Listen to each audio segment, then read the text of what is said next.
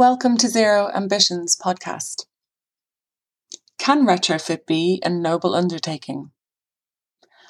Earlier this year, on the 8th of February, the Republic of Ireland published its National Retrofitting Scheme. This week we had the great fortune of speaking to Eamon Ryan TD, the Minister for Environment, Climate and Communications, who led the charge on bringing this programme to fruition. It comes after many years of work and building a strategy that is evidence-based and long-term in its thinking. We touch on the practical, the political, on learning from mistakes, and using the right language to inspire people. So to quote the Minister, hasten slowly and give this week's episode a listen. We hope you enjoy it. Eamon, look, thanks so much for joining us today. It's quite a time. I mean, you've delivered something pretty extraordinary, I think, here with this retrofit scheme. What's your sense now of how it's been received, for starts? Oh, thank you, Jeff. We've delivered success, an overnight success, which has been 20 years in the brewing, and a lot of people involved. I've been a member of Parliament here since 2002, but even before that, Sustainable Energy Authority of Ireland started some of their retrofit programs back in 2000, I think it was. And we've learned a lot. You learn from mistakes, you learn from how, and so, but I think we are at a turning point in Ireland, and I think the launch of this new national retrofit scheme is very significant. And the public really picked up on it. Like 2 weeks ago, we launched it. And I don't think I've seen a response similar to anything we've done in the past. It really, for whatever reason, high energy prices, big grants. Irish people love a good old grant. And also just a lot of preparation and a lot of thinking, and there's a lot of people involved in that. And I mentioned a few. Jeff, you have a role. You were there over the years in kind of asking the right questions and nudging us all the time. My advisor in this is a guy called Paul Kenny. You'll know Paul is formerly of the Tipperary Energy Institute. They were probably one of the best, first and best at deep retrofitting here. So, and he's been very involved. But also, I'd say our department and SEAI, they've and the timing was right. Like, we had the money, we had access to a lot of money to be able to make, hopefully now, all going well, this leap. And I think also going back to just the response we've got is because people do realize that they want to improve their home, and this is kind of close to them or essential to them. And I think I think we're at a similar point in time. I went to a play in Dublin recently. Gabriel Byrne, the Irish actor, and he had a one-man play where he was going to his life effectively. And people may not know, before he was an actor, he was a very unsuccessful plumber. And in the early 70s in Dublin, he was an apprentice plumber, and he was a hopeless plumber. But at the time, everyone was getting central heating, like everyone. And we were upgrading our houses from open fire-led heating systems to central heating systems. And do you know that keeping up with the Joneses way? And I can remember it. I'm old enough to remember. Have you got central heating yet? And in a short 2 or 3 decades, every Irish house had central heating. 97% of Irish homes had central heating. Not thanks to Gabriel Byrne, but to that kind of like we are, as Con Houlihan once said, we're like a flock of starlings. We all move in one direction and then we all fly in another direction.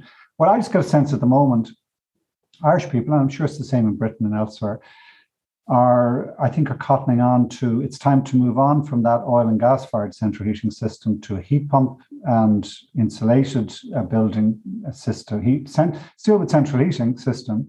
And I think similar in the same way that from the early 70s for 2 or 3 decades, we changed every house to central heating.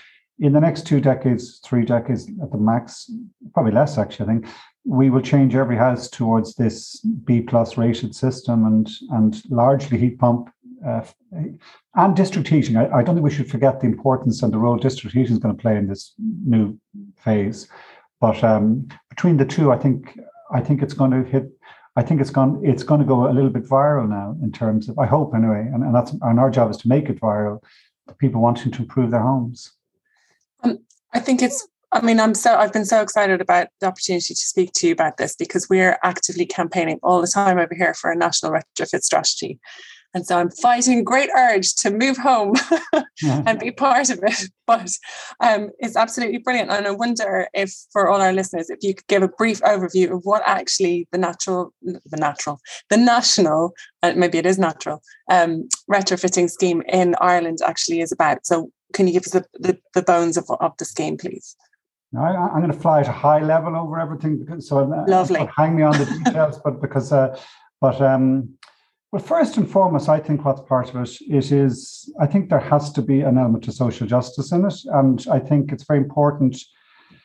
We've as I said, a lot of money. We've an €8 billion budget. This year, we've 267 million in my department and 85 million in the Department of Housing and Local Government. But in that, I think 58% of my own budget and all of the housing budget is going towards effectively 100% grant, targeting those at risk of fuel poverty, targeting those with disability allowance or other living alone allowance, or those who are most in need. And I think it's a very important first step. As first houses we should be doing are those who need it most. So that's the first thing. And within that, we are very much targeting the older homes, pre-93, where they typically would be. I don't know if your BER and your building energy rating system is similar to ours, but the houses before 93 in Ireland, we changed our building regulations in 91. So anything from 93 onwards you typically get a D+. Well, so we're targeting, first of all, those ones prior to that, because they're the worst fuel performance and worst health outcomes. That's the first thing. And that's very much the SEAI contracting and managing, end to end. And it is very much moving away from where we were previously as doing bits here and bits there to really doing the full package of measures to get up to a B+. And not restricting someone who might have done something small before, say, oh, no, you can't come back into this scheme, to say, no, you're welcome back. And so that's the first element of it. Secondly, I would say, and this is the one that's slowly cooking, but it's coming to the boil in a good way. I think, secondly, if I was looking at principles, how we want to do it, I think the community approach, where you aggregate, we bring neighborhoods together, and not just domestic. You look at maybe community buildings or other buildings we do at the same time. So that has been growing. I think we've owned something like 600 energy communities now involved, and it's been going for a good few years. I'll be honest, like so much in this space, it's been slower than we wanted, but I think it is starting to really engage. And I think the attractive thing about the National Retrofit Plan we have is the grants are kind of standardized. So, for the heat pump, depending on type of house and so on, size heat pump, but, it'll be a standard €6,500 grant. So now, whether you're on a community scheme or whether you're doing it in your own house or whether you're doing it, it'll be the same standard choice of grant support. So, and I think that'll help the community system, the community approach. So that's the second element of it. The third element, and not saying I think social element comes first, but the third element is the creation of this one-stop shop system. So that is where we will have we will register agencies who would be pulled together the capability to draw down the finance, including grants, to do before assessment, measure what you need, to do the contracting and make sure the work is properly done, and then to show you after and so on. And that one-stop shop approach, it'll be starting in about 2 weeks' time. We'll have the people registered, is key. Then fourthly, we're introducing a loan element. Now, this will be later in the summer, early autumn, but what we've done is we've used European Recovery and Resilience funding. So that's, now, to those in the United Kingdom, that's when the European Union does something where you can collectively benefit from it. Don't gloat, Eamon. Don't gloat. I'm not saying that. It's a European initiative, but involving the European Investment Bank, good bank, where we take the first quarter of the loan and we use the European Investment Bank capital and our own funding to de-risk the loan. So the risk of default, we cover that first quarter of that, which covers, like, there's not high default risk on retrofit lending.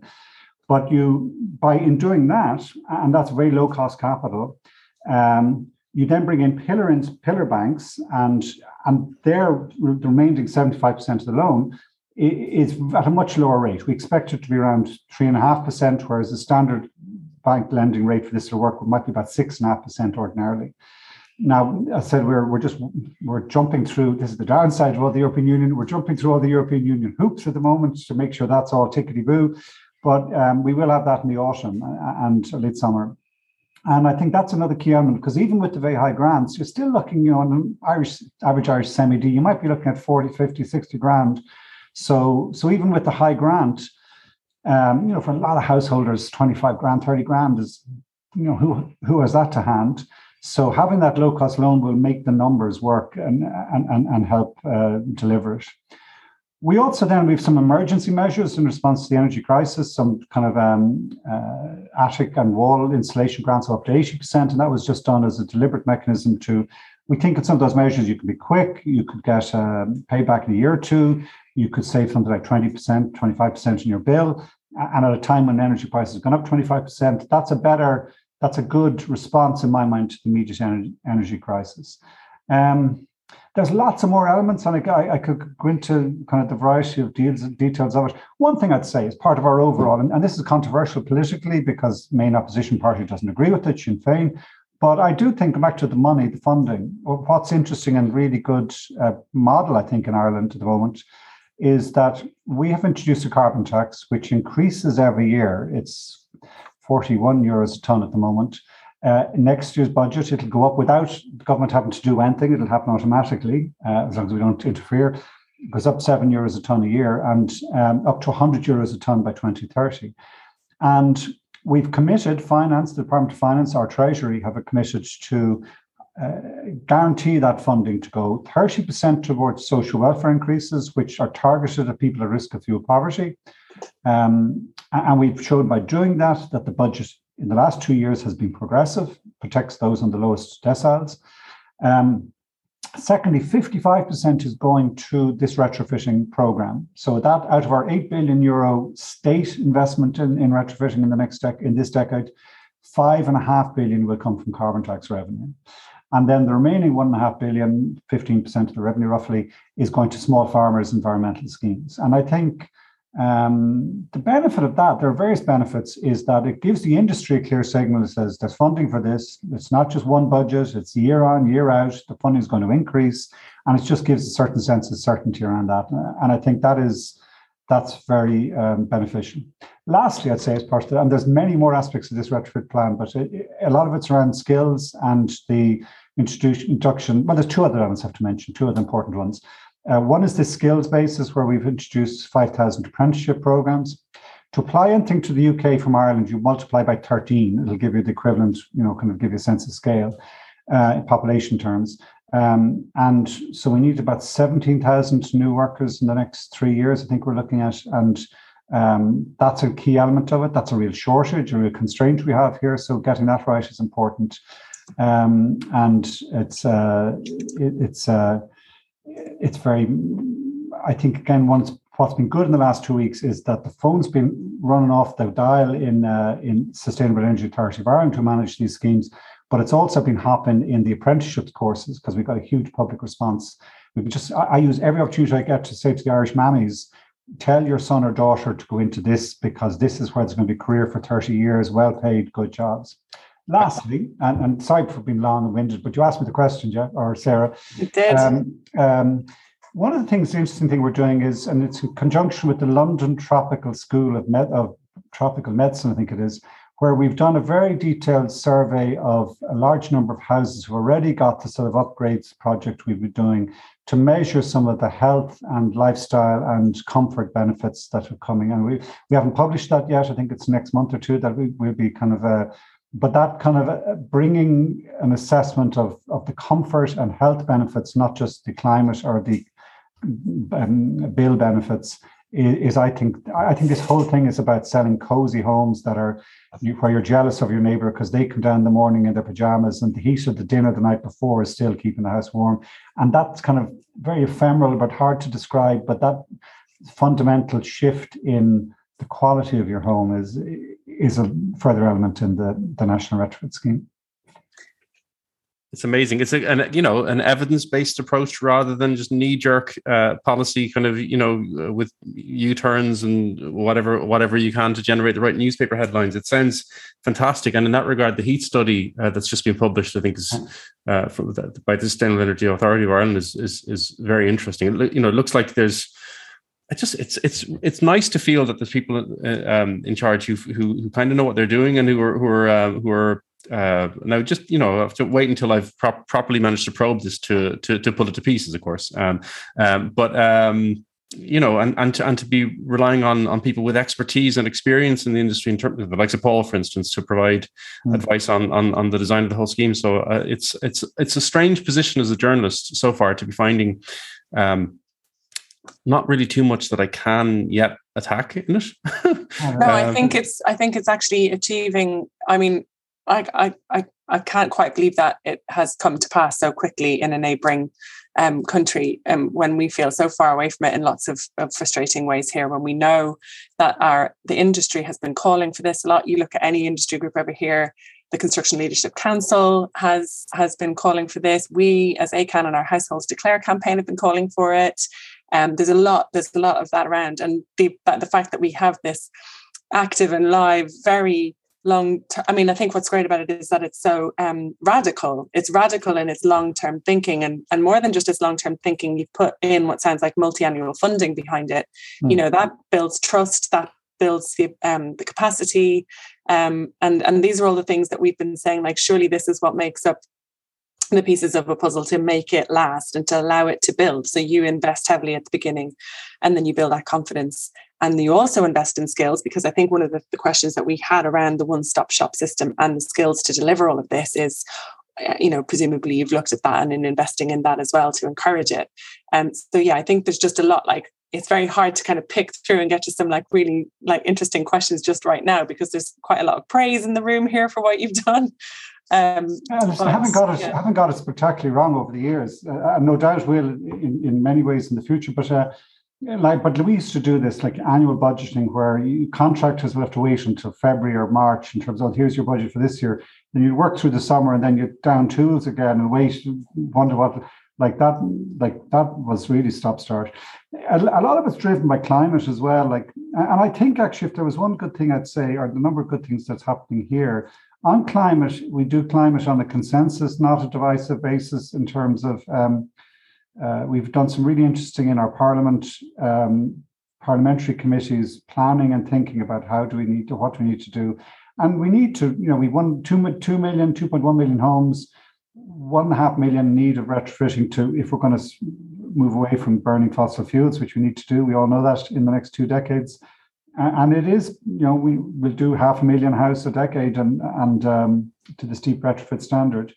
But the politics behind it that's not a divisive issue. That's now will be divisive when it comes to the likes of carbon tax is divisive, or the likes of are the grants high enough or whatever? But I think what has worked here is the collaborative political approach, because then the civil servants get a signal, and it just it takes it out of the that political uncertainty is reduced. Can I say one other thing? Because it is, and I come right back here now about, I think people who've been good at this and interested and informed me, certainly. Jeff, I don't know if you remember, there was a Danish parliamentarian, Anne-Grete Hansgaard. Do you remember her? She was Green equivalent in the Danish parliament back in the early 2000s. And we brought her in at an early stage. I mean, they would typically be good at energy efficiency and so on, but she was particularly good because I think she got the kind of what's the word for it? It's not about the status of this, but recognizing people spend 20 or 30 grand on a fitted kitchen in a blink of an eye, and partly is that so they can look at my lovely Tuscany marble and my copper pots. Whereas the difficulty with retrofitting is you can't see it, and it's technically complex, and it's nerdy, and but you can't show it off. By very definition, it's in the walls. You can't feel it. You sure can't feel it. But I remember just coming back, this is 20 years ago, she really got this in a sense. It's the importance of getting that sense of the feeling being better is what was really what would win people on, or what would win people over. Now, it's taken us a long time to scale up to where we are now, but I think there are lots of other strands that influenced it. I had a question, Eamon. I think it's really quite heartening. I think we've living in the UK, we had the heat and building strategy from BEIS, which was fairly mute on some of the fabric measures that we would advocate for. But what's interesting, I think, about what your government is doing is sending a clear signal to the market that the market should prepare and should ramp up and should prepare for this decarbonisation agenda, for this retrofit agenda. And that's one of the tasks that government should do. But has there been modelling as well to look at the economic impact, the economic benefits of how that will affect Ireland in a positive way in terms of, because I think quite often the right-wing press, perhaps in the UK, talk about the cost of retrofit. And what we in this podcast try to do is demonstrate the value of that. And the value of that, as you mentioned, is partly about thermal comfort and life and quality of living, but also there's a great opportunity economically to transition in a way to a much more sustainable model. And I just wondered if those figures and facts had come into your thinking as administration.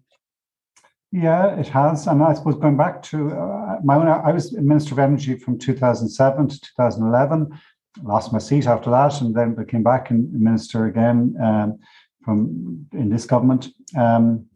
But we were involved back in 2007, and Jeff will remember this, where we raised the Irish building standards. We went into government as one of our objectives was to improve the building standards.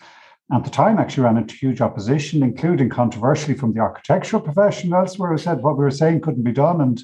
But we did it, and it was very interesting. Even a few years later, even by time 2011, I remember I was I don't know who told me, but suddenly out like mushrooms in a darkened room, or a dark environment, we had an Irish retrofit building suppliers, providers, industry started to grow up. And actually they were selling into the UK market just because we happened to be a year or two ahead of where UK building standards were.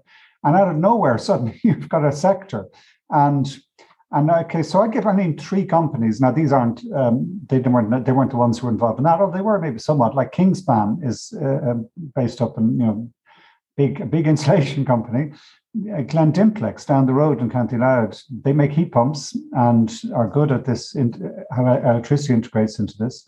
And a third company, one of my favorites down in Southwest Cork, in the middle of nowhere now, Slieve Lucre is the name of the, but we're talking not close to any big centre anywhere. And Munster Joinery, who make windows and doors there, they export to New York from, it's like the Yorkshire Dales, big centre selling into, and there are companies I always turn to and show as example, because there's very few Irish companies of scale. They're of scale, those companies, and they're directly involved in this industry. So that I always tend to, being a politician, you go to the specific examples to kind of inspire people. I think the biggest, and I suppose the really interesting issue now is on the job side. Like, we know we'll need about 30,000 people to do this work.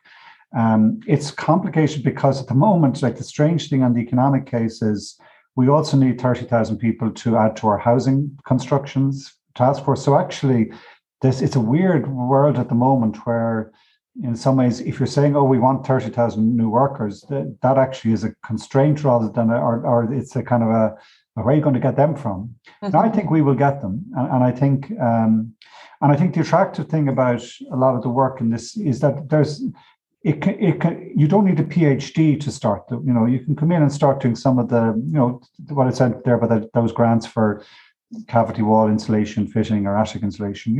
After a few weeks of training, people would be able to start into that and then scale up. And I think, so I think there is that sense that this can be good for us, but I don't think that's the winning argument at the moment. The real winning argument is around probably this is the better way of addressing the fossil fuel high price to pay, even though it's an initial upfront large capital expenditure.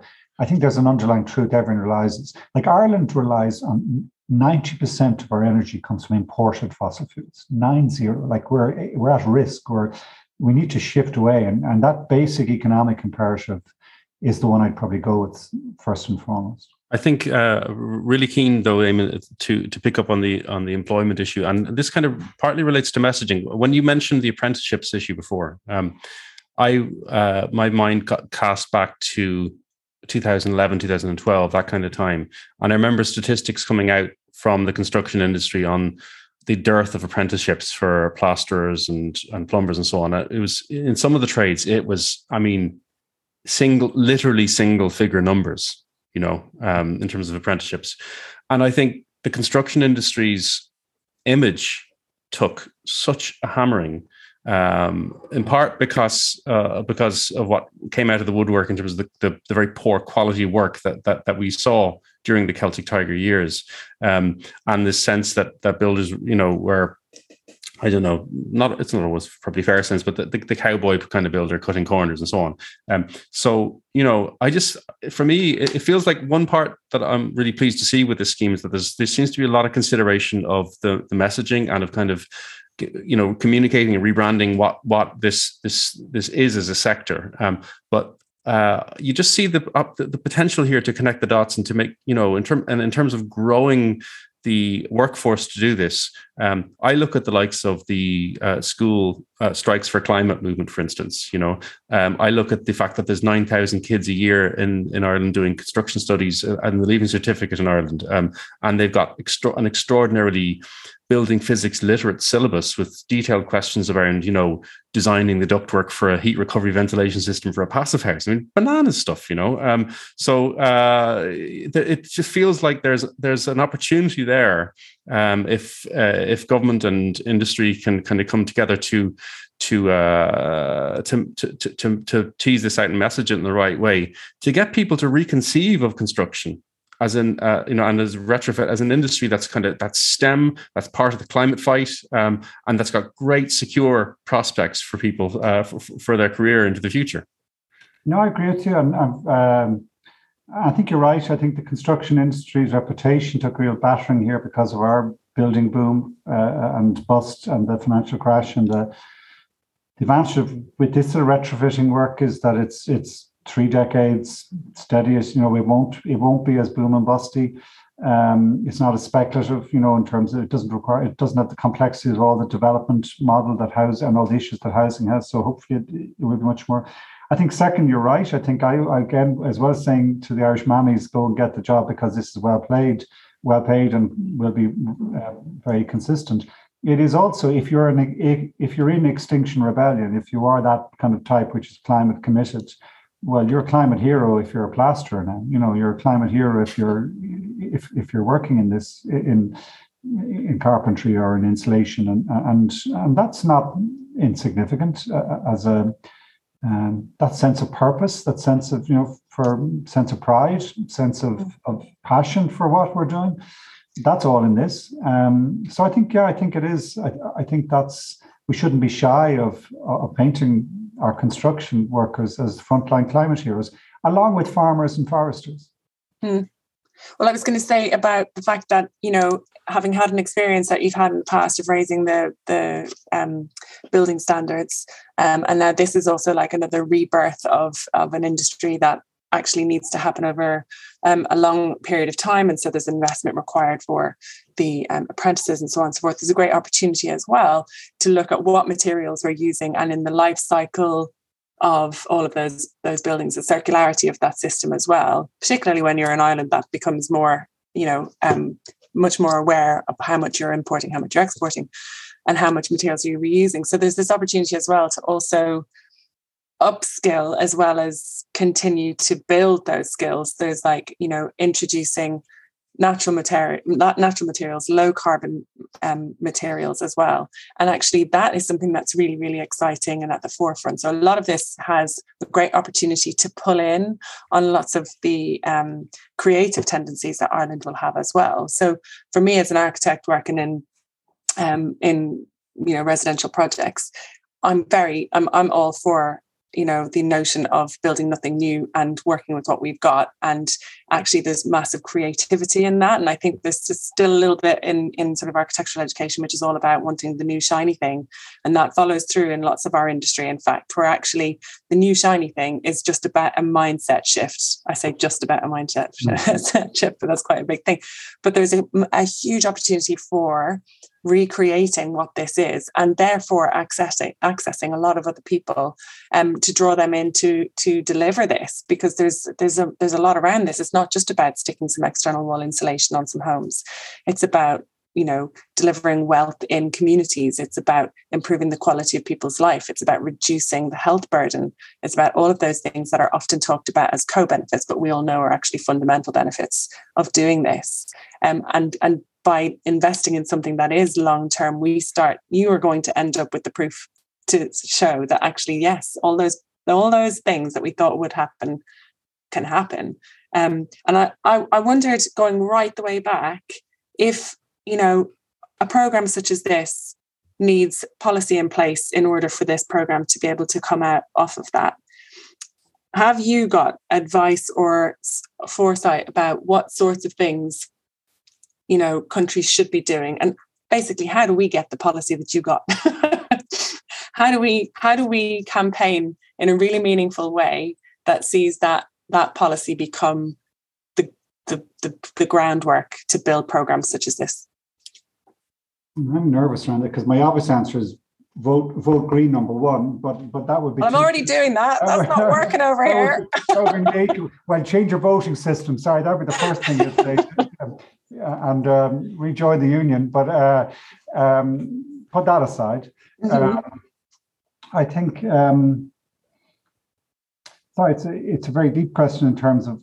I first of all, I'd be very reluctant to tell the UK what to do, because UK, let's be honest here, the UK has been a leader in lots of different ways. It's not all bad in the United Kingdom. Your UK policymakers have been good, and they've been good on climate, and they've been, so we'd learn a lot. I'm very nervous about us starting to be the high mighty telling anyone what to do. Maybe let me put it another way then. What, in terms of the landscape across the UK and Europe, you mentioned... the Danes being, and we know that the Danes have been really great in district heating and also in their general approach to energy efficiency. I mean, I guess what I'm getting to is that, again, this is a radical program. It's one that lots of countries and nations across Europe need to bring about. Who else is with you? Do you know? Because I think everywhere. So I think it's starting to happen. It is that kind of going viral moment where people are, increasingly seeing this the way to go. But can I say, just because you mentioned it there, and the reason I emphasized district heating earlier on, because we have done a lot, we're doing good work on climate at the moment, not in terms of reducing emissions yet, but we've certainly done a lot of good work on the politics and on the planning and on the legislation, learning from the UK. The UK climate law was the template for ours, but it is good, and that's giving us a lot of good. And we've also then invested resources in the likes of our agencies, new staff to be able to do this sort of thinking and modelling. And what comes out of it is we will need district heating at scale, and I think in Irish context, and that's not easy, because our whole model, unfortunately, our development model has been ever outwards, and often if we just very briefly with the kind of the ill-intended consequences of a good intention. We left our city centres when we got our independence. They were in squalor. They were the faint memory of cholera and typhoid, but also the living evidence of tuberculosis. And so we moved out to Garden City estates in Dublin, the likes of Raheny and the likes of Kimmage and Fairview, Marino, and so on. And that worked. We loved it. So we'll keep doing that. So then we moved out to the further suburbs. And it wasn't quite as good. You couldn't walk to town, but it was still, I had my little garden front and back, and I was very happy, even if there wasn't a bus, the local school wasn't there yet. But we still liked it and loved it and grew up families there. And we kept going out and out. So we've this is why I'm reluctant to us be telling anyone else what to do. We're the equivalent of Tucson, Arizona when it comes to bad planning and sprawl. And I think what you said is interesting. I think there's one other aspect of the retrofitting that is actually real potential. That in the retrofitting, we also have these 19th century stunning market towns in Ireland, which which are in danger of. Valerie Mulvin has written a book about this recently in terms of how we're going to revive them. And I do think retrofitting is part of that, because I think getting people living in those 19th century, very hard to rehabilitate for housing, but we do know that that's an essential element in bringing life back into the center of villages and towns and cities. And so what you said there about the really smart architecture now, but not necessarily all shiny new big budget things, but about repurposing and I think retrofitting is part of that. And I think particularly with some of the new exterior insulation, it creates something, deeper alcoves or the kind of whiter finish or whatever, which can make it shiny and new looking, but actually being a repurposed. And I think the design of that public realm, urban realm around bringing people life back and using existing properties is where retrofitting could have a very significant impact, and particularly needed in Ireland because we've such a throwaway culture when it comes to old buildings, and just ever outwards, build new. Very, very pleased to see, with regard to vacant buildings, that there seems to be a government focus in that regard. I note the Minister for Housing announcing some policy in that regard recently. That's good stuff. But learning from the Scottish, I think they did the town centres first, didn't they? Or I don't know what that was, but so it is. That's our town centre first, and tackling dereliction and vacancy is very central to a lot of government thinking here at the moment. It's fantastic to see. I wanted to say as well, Eamon, it's been very pleasing for me. I mean, if you take the likes of the Sustainable Energy Authority of Ireland, I've not always had the greatest relationship with them. It's been up and down, and I've crossed swords at times with them. But recently, for instance, in discussing this specific scheme, I've been very impressed. There's a sense. I think there's a sense of maybe the less pressure in terms of resources. That's probably helping to some extent, but there's a sense of openness that I've not really seen there before. I mean, I've been coming forward to program managers in SEAI recently on this regard, asking questions about proposals for what could be added to a scheme like this, and I haven't been flatly rejected. Which is an unusual experience for me, frankly. One of the areas that I was keen to see, because there's some reference to circularity and to green public procurement in the scheme, but embodied carbon, and we're making great strides as an industry in starting to calculate and quantify and benchmark embodied carbon of buildings. And if anything, it makes the case for retrofit over new build, of course, in lots of ways too, once you start doing this. But there can be fairly substantial impacts on embodied carbon depending on the strategy you take to retrofit. So it feels to me like with the advances that we're making here, that this is something that could be added to the scheme comparatively quickly, and that could start to inform the measures that are being taken. Is that something, do you think that's potentially on the agenda? Yeah, I think we're only at the start of this, and I think it will. Like in general, across so many different areas, we have to dematerialize our development and also reduce emissions from the entire length of the supply chain. So that will steer us in that direction. And yes, absolutely. And particularly, I mean, we have a real problem on new build in my mind. We are much further behind than they are in the UK. I think someone said to me recently there's about 1,000 buildings in the UK, high good scale, cross-laminated timber or wood kind of structures. I think we have 2. And then I think you get a crossover. Some of the materials in one will help in the other. So yes is the answer, but that's for the honours maths. That's the bright architects to come at us with clever ideas. Absolutely. I wanted to also ask, sorry for cutting in, I want to ask,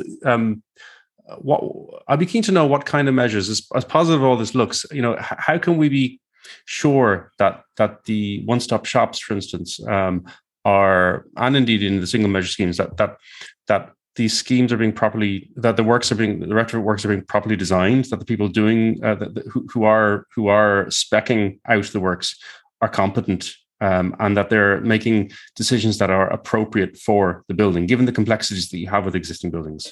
Yeah, because I think we're over here very keen on the role of the retrofit coordinator in terms of both assessing the building, making a building plan, and then following that through and making sure that it's not just lots of independent measures being done with lots of unintended consequences that cause more problems. So I guess we were keen. I mean, I wasn't going to ask you that question because you were doing such an eloquent job of talking about the big picture, but now we're down to brass tacks and we want to know about this stuff. Well, I think we've learned from mistakes there. I mean, I remember going back, Jeff, you said like in the early 2000s, we were doing a lot of stuff and you were raising at the time saying, hold on a sec here, this could be that particular installation mechanism will lead to damp problems and permeability. So it's not as if we haven't, like, we're 22 years making mistakes here, which should. And I do think in terms of the Sustainable Energy Authority of Ireland, I mean, that is their job. They have to, quality and making sure that the registration and the regulations are fit for purpose. And I think one of my jobs is just to be rigorous in terms of holding them to account, to make sure and if we do find out problems coming, well, then you hold them to account. I think we're long enough learning some of this that we should avoid some of the real basic mistakes were made in early days. No doubt there'll still be mistakes made, but I don't think we're not coming at this fresh. Well, I'll have to try and hold back on the kind of do you know what you need more than anything else to make that work? Journalism. That's what I was going to say. Yeah. Good quality journalism holds people to account and exposes complex issues in a way that people can comprehend. If ever anybody laid a gauntlet at your feet there, Jeff. Oh, Jesus Christ. My wife is a journalist. That's why she said that. I see. That was for her benefit, not mine. Okay, thank you. No. She said it on radio on some other issue recently, but I think she's true. Journalism is part of journalism holds people to account. Yeah, absolutely. I think that's so real. Sorry, Alex. I just wanted to. I think I was coming back to your comment about the importance of talking to the people who actually live in these homes and promoting the comfort aspect and health aspects. And I was just wondering from a practical perspective, because one of the things that we need to do here is share experiences. We've just been talking about how we all make mistakes, and mistakes are actually part of the process, is understanding where things go wrong, but then using those to inform the successes. So I'm just wondering if you had any ideas or practical examples of how to talk to homeowners and show them that these benefits are not just for a technical bit of insulation on the wall, but actually about how it will benefit for their families and their communities as well. Well, a large part of it, like we're employing the agency that Jeff mentioned, Sustainable Energy Authority of Ireland, has gone from, I think they're getting an extra 100 staff between this year and last year. And I think a lot of that is going to go into some of the communications, behavioural follow-ups side of this. And some of the work they're doing has been around the language we use. This is Sustainable Energy Authority of Ireland. And for example, they don't like the word retrofit. They're always giving out to me, saying, don't say retrofit. It's home upgrade or home improvement. And it's very hard because everyone uses the word retrofit. And I don't know if we'll ever change. But that's just some of the work they've been doing. It's around because we're geeks on this and kind of love the more complexity. But for a lot of people, their level of it's very hard to engage, and so we do need to use language that allows them to understand and to kind of start to get the sense of this. So that is, and maybe it's less retrograde retrofit and more uplift and upgrade. We talk about that a lot, about not using that word, and actually, it's more emotive than that, and it's part of the difficulty of capturing the benefit of this. Is like it's many things. We didn't really have one word. It's and we've been talking about healing our buildings and healing our homes and making them better, and knowing that they're worthy of improvement, and they serve us and we love them, and it's actually a very emotional thing. It's your home, it's your place for security and respite, and actually speaking on those levels and making it more comfortable and secure, and safe. Those things matter. It's just very hard to package that up to something that's very tangible. Can I tell a story backing that up? This, and aside, it's slightly long-winded now, but years ago we were involved, a number of us, looking at how do we inspire people to make the leap we need to make to address the climate challenge we face. And we all admitted that we were getting it badly wrong. We had kind of shamed people, terrified people, get huge complexity in people, put all the responsibility on the people. None of it had worked. I said, oh God, he's going to talk about climate again. He's going to shame me and make me feel guilty, and people switching off. And there were some simple thoughts that came out of that work. We did a lot of work around stop telling people what to do, asking for their help, admit uncertainty. We don't know all the way this is going to evolve technologically and elsewise. Sometimes this is a hard one, hasten slowly, because there's such a sense of urgency, but you actually, if you come across as you're panicking and you're going to do it quickly, you make mistakes, and you come across as someone who's going to making mistakes. And there was a whole range. We need the patience of those who built the great cathedrals in Europe, that the top stone will be put on by our granddaughter or grandson, and not just ours, in this big project we have. But very much it was speaking to the heart rather than the head. And we also started to develop a lot of thinking around the narrative around home and protecting home and bringing it back home. And there was, at this event, we'd all leading people from all over the world. And there was an Irish fiddle player, Martin Hayes. I don't know if you know Martin Hayes. Oh, yeah. Absolute inspiration. Can you see the fiddle in here? I saw your fiddle and your banjo. And Martin Hayes is like Yehudi Menuhin of Irish traditional music fiddle playing. He's a genius. And he's also brilliant, interesting on climate and a whole range of other issues. But Martin came along, and his wife came along, a Spanish lady. And I was kind of, oh, geez, we don't have enough places, and how are we going to organize it? But in the closing session, after 4 or 5 days working and thinking of this, she blew my heart open when she said something really simple at the closing session. She says, I know nothing about climate, but I know how to look after the heart of my home, to look after my children and my future. And there was something in it that just stirred me, that sense of desire to protect, that sense of, something noble or something fundamental in terms of we have a mission here to do, and that it's looking after the heart in the home, the center of the home, the warmth of the home, the health of the home. And I'm sorry if that's a bit abstract and a bit hippie, but to me, I keep going back to it, because when you're emotionally blown away like that, the way I was that day, it doesn't leave you, and that's what we're doing. That's what we have to do, all of us.